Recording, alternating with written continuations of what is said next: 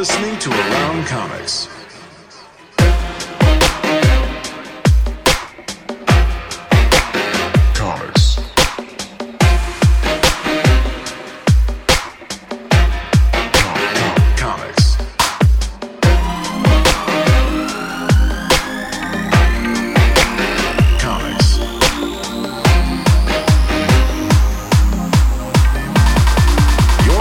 To Around Comics.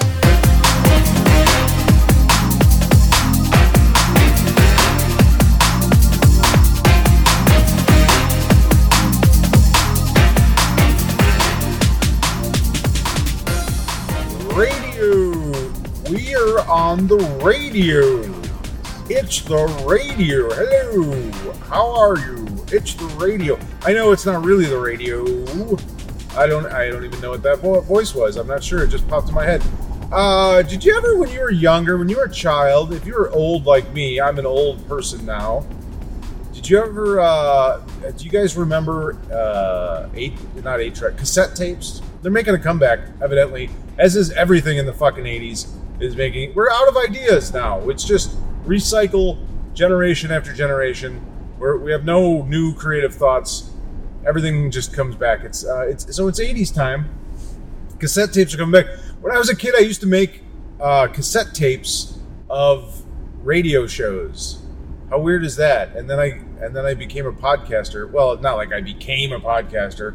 That's not like, I mean, you don't have to really do anything to become a podcaster other than spend $20 a month on hosting and maybe have a microphone. That's really all you have to do to become a professional podcast. I guess a professional would mean somebody would be paying me for this. Nobody really is, so I'm paying myself to do this. So that doesn't really count as a professional podcast. I don't know. I'm sure that there are people out there Joe Rogan is a professional podcaster.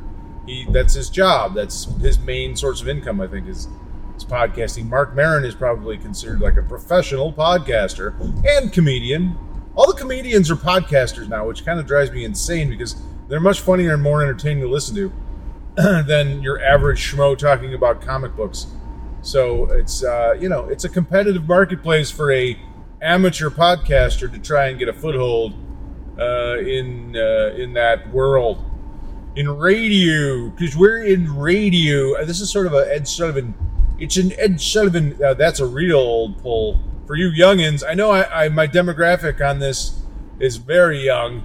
It skews to the 18-month-olds love it. 18-month-olds love this podcast. And then anywhere from 18-month to, I would say, like 427-month-olds. That's my main demographic, I think. It's a small niche of infants and toddlers, but hey, they watch YouTube too. You ever seen those little bastards just fucking sucking it up on an iPhone in their mom's lap? Can't get enough of it. Can't get enough of YouTube. I don't know what we're doing to future generations of children, but it's probably not a good thing. It's probably not a good thing, but they said that about radio. I have no idea why I keep radio. We're on the radio. What have I got to talk about today, folks? It's been a while since I did one of these. A lot going on, and not really. I don't know. I just it's I can pretend. I can sit here and pretend and lie to you, as Henry Ford said. Either work for Ford on my assembly line, or I'll have you murdered and buried in a unmarked grave. No, I don't think Henry Ford ever said that, but he said something about success and failure, and or just lie about it. I think that's kind of that's a way to lead your life. Either be successful, work hard, and turn failures into a lesson, or just lie about it to your friends, and they probably won't give a shit enough to really care. I have my 30th high school reunion. That's how old I am. It's coming up this weekend. I'm really not looking forward to it, but my wife wants to go, and so I figure, okay, why not? That should be interesting. I don't really, whatever. I could care less. I didn't like high school when I was there. I don't really, most of the people there I didn't give a shit about, and I don't give a shit about them now. But hey, let's maybe that can change. No, it won't. I still won't give a shit about those people. I always picture it as like Grosse Point Blank, sort of, but it won't be nearly as fun or weird as that movie makes you believe that high school reunions can be. That movie lied to you, lied to me. It made a liar out of John Cusack and Minnie Driver. Was that her name? Minnie Driver? I think that was her name. Making you believe that high school reunions were fun and quirky, and you were gonna maybe have to assassinate someone. That could be the possibility. Anyway, what do I want to talk about today? It has nothing to do with any of that. I want to talk about identity. I don't want to say identity politics necessarily, but I guess that is what it is. I don't want to. It's come to my sort of understanding that there is a underlying current in comics today about identity and diversity, and that's ultimately a very good thing. I think we can mostly agree on. I don't want to come off as someone that is against any of that stuff.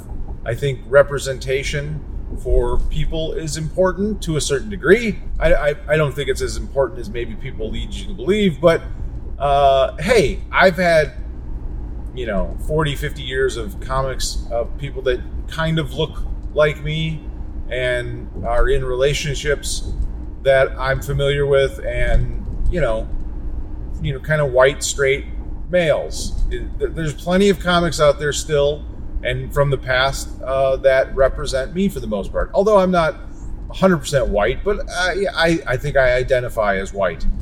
I identify as a straight white male.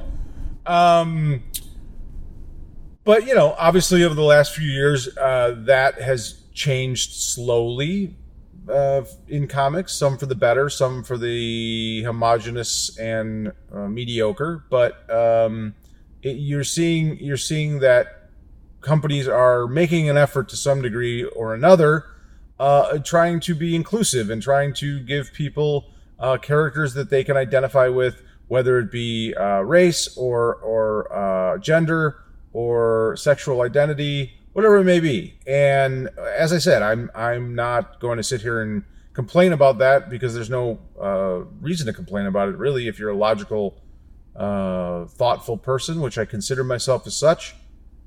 I would complain about individual books and individual things and some of the processes of doing this, but it's a messy thing to try and fix 60, 70 years of mistakes in a couple of years. It's going to be messy. It's not going to be perfect.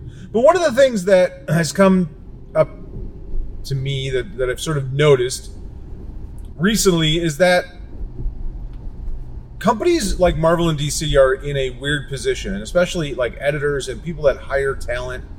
There's this sort of recently, I've noticed, outcry from people inside the industry, whether it's sort of people that write and blog and talk about comics, or online, more specifically people on Twitter and those places, talking about comics and complaining about comics and complaining about how these companies are still failing day after day in this effort to diversify and to give people representation, and not just with the characters, but more specifically with the people they hire.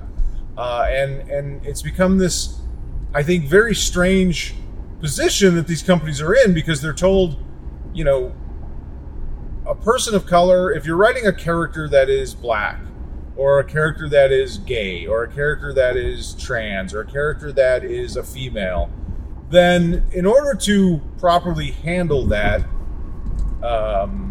character, you should be of that same place to properly identify with that character and handle the character in the appropriate way. I don't necessarily agree with that. I don't know if that makes for the best stories. I don't know if you're taking the best talent and making the best stories of it, but I understand the reasoning behind it. I understand the purpose behind that effort or that thought. And okay, so if you're gonna write Black Panther, maybe you should be black, or if you're gonna write whatever character it is, you should be of that same place so that you can come from a sort of honest and genuine place that character would be relatable from. You know what I mean? And that makes sense. But then this becomes this thing where people are complaining that a black writer is only offered or only writing black characters, or a female isn't writing male characters, or a gay writer isn't writing straight characters. And I kind of chuckle at that, because it's this weird place of like, okay, you don't want someone straight and white to write anything other than straight white people characters, straight white man who, let's face it, at this point in time is still the majority of comic book writers are straight white men. Whether or not that is sort of problematic, or that's a part of the industry's problems, or of sort of a systematic racism or whatever it is, I don't know. I don't have that answer. Or if it's just there's the majority of people that are writing comics, I think in say the United States, are probably straight white men still. Yes, there's definitely black women and gay men and Chinese and whatever race. There are artists and writers in comics from all creeds and classes and races and everything. They exist, but I don't think that they're the majority, because they're not the majority of just population. So just simple math kind of tells you that straight white men are still going to be the majority of writers and artists that are out there. And maybe I'm wrong on that. I don't know. That's I don't have any data to support that argument. I'm just saying, off the top of my head, that seems logical to me. So you have this pool of resources. You're an editor, say at Marvel or DC, and you need to hire someone for a book to write it. And it's a black character, or it's a gay character, or it's a female, or whatever it is. So your first instinct is, I have to find someone who is of that same thing. If it's a black character, I have to find a black writer, right? Like, that's pretty logical. That's what people have told us. That's what, sort of complaints are about to some degree, or that's what, I wouldn't say it's a mandate from on high, but I think that there is an unwritten sort of rule in comics now from Marvel and DC. There's an atmosphere that's like, if you're going to create a new book, or if you're going to hire a writer for a black character or a female driven book, then they better be of that same, place. I think that's there. I think editors are definitely aware of that. I'm aware of it. I've been told as much from multiple people in the industry that, writers are reluctant to pitch stories unless it's a character that is of their same, gender or race or whatever. Male writers are not pitching female-driven books because they're conscious of the fact, or they think at least, that the company is not going to go with it because they're not female or whatever, black or whatever it might be. Which, that's a problem in and of itself. But okay, we're trying to fix issues, so like I said, things are going to get messy. It's not going to be perfect. So, but, okay, if you're an editor, say, or you're a hiring agent at Marvel and DC, and you're looking to fulfill a need, you have a book that's, female-driven. I need a female writer. Okay. So I have this talent pool of female writers, and there's certainly good female comic book writers out there. I'm sure there's more than we are aware of, maybe, or I'm aware of. There's plenty out there, I'm sure, you can pick from or get. But, the pool gets narrowed at some point because, okay, well, not only do I have to get a female, but I have to get a female who, one, maybe sells books. Because at the end of the day, Marvel and DC is in the business of selling books. So, there's names. There's certain names that sell books. And if you're going to have if you're on a big title, if you're an editor of Batman or you're an editor of Spider-Man or whatever it may be, in order to, one of the parts I'm sure of keeping your job is selling books and making sure you're putting someone on the book that continues to sell books, that doesn't have a big drop off in sales or hopefully increases sales. That's part of it, regardless of talent level or just, diversity or need or whatever it may be. That's part of it. It just is a reality. These companies are there to sell books first and foremost. So that shrinks the talent pool a little bit because, there might be plenty of like female, say you're writing, say you're looking to fill a book for a black female character. Yeah, there might be plenty of black female writers out there, but how many of them have proven that they can get the work in on time, have a name, and might sell books, have some cachet, are professional, are easy to work with, or good to work with, and write well. So I don't know, that shrinks things. Okay, but I still want that type of writer, so I go out and I try and find one, and maybe I do, maybe I can't, whatever it may be.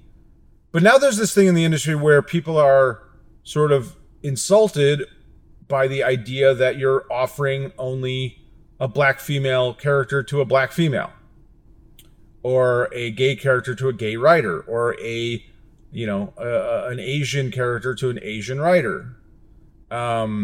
People are offended by this, their sense of right and wrong. It's like, why should they only get those? And it's like, well, okay, not that they should only, but if I am in a position where I have to fulfill that spot with, if I have an Asian character or an Asian led book, I have to find an Asian writer. I have to offer it to an Asian writers, to this small pool of writers or artists. And if I have Batman, who's not that, well, I'm not going to offer it necessarily to a small pool. I'm going to go to a big pool. I'm going to try and find a big name. I'm going to find someone that I think is going to sell a ton of books, who's either so talented that no one can deny it, or who already has built a following where we can piggyback on that and ensure that a certain amount of books are sold. You can take chances, I think, on smaller titles. You can take chances on, smaller runs or that kind of thing. But, there's this idea that everything is going to be fixed overnight, and anytime it's not, it's an injustice. And sometimes it's just the reality of what we're able to do, or what people are able to do, what companies are able to do, or, while still staying in business. You can't expect a company like Marvel or DC to lose money just to make your sense of justice fulfilled. It's a ridiculous thing, but it continues to sort of prosper in fandom and in journalism and that kind of thing, in comics, where you're putting these editors and hiring agents in incredibly tough situations and expecting them to be perfect, expecting them to never make mistakes, and expecting them, some 23-year-old editor at Marvel to fix 60 years of diversity problems. That seems a bit insane to try and do that, but we continue to try. I mean, and it's right to continue to push, but I don't think we can just sort of lambaste and demonize these companies for doing what they're going to do, which is be a company first. I think it's kind of ridiculous. It's getting to this point of ridiculousness that you're asking so much that it's always going to be impossible. It's going to be impossible to fulfill these requirements that you're putting on these companies. They can work towards it. It's never going to be perfect. There's always going to be something to complain about. It's never going to be 100% right. But if they're working towards it, I think we have to, if nothing else, give time to try and fix the problems. You can't expect this to be fixed overnight.